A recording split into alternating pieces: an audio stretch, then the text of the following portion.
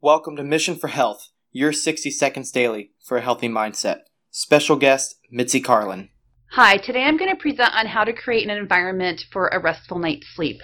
The cell phone is the culprit. This is not your lover. Don't take it to bed with you. Common objections.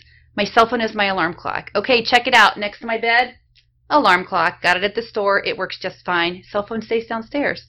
Next objection. My cell phone is my way of people reaching me in the middle of the night. Okay, you have a couple options. One is have a do not disturb setting, so all notifications are turned off except for the people who need to be able to reach you.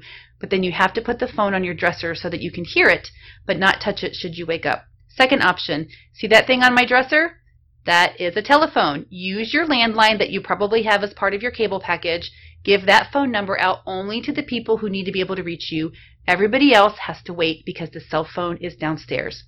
Third objection is I'm reading, okay, but those lights and digital images are inhibiting your body's ability to shut down at night. So grab a book, shut yourself off from the rest of the world. You don't need to be on social media and sucked in. Let your body go to sleep, create that environment.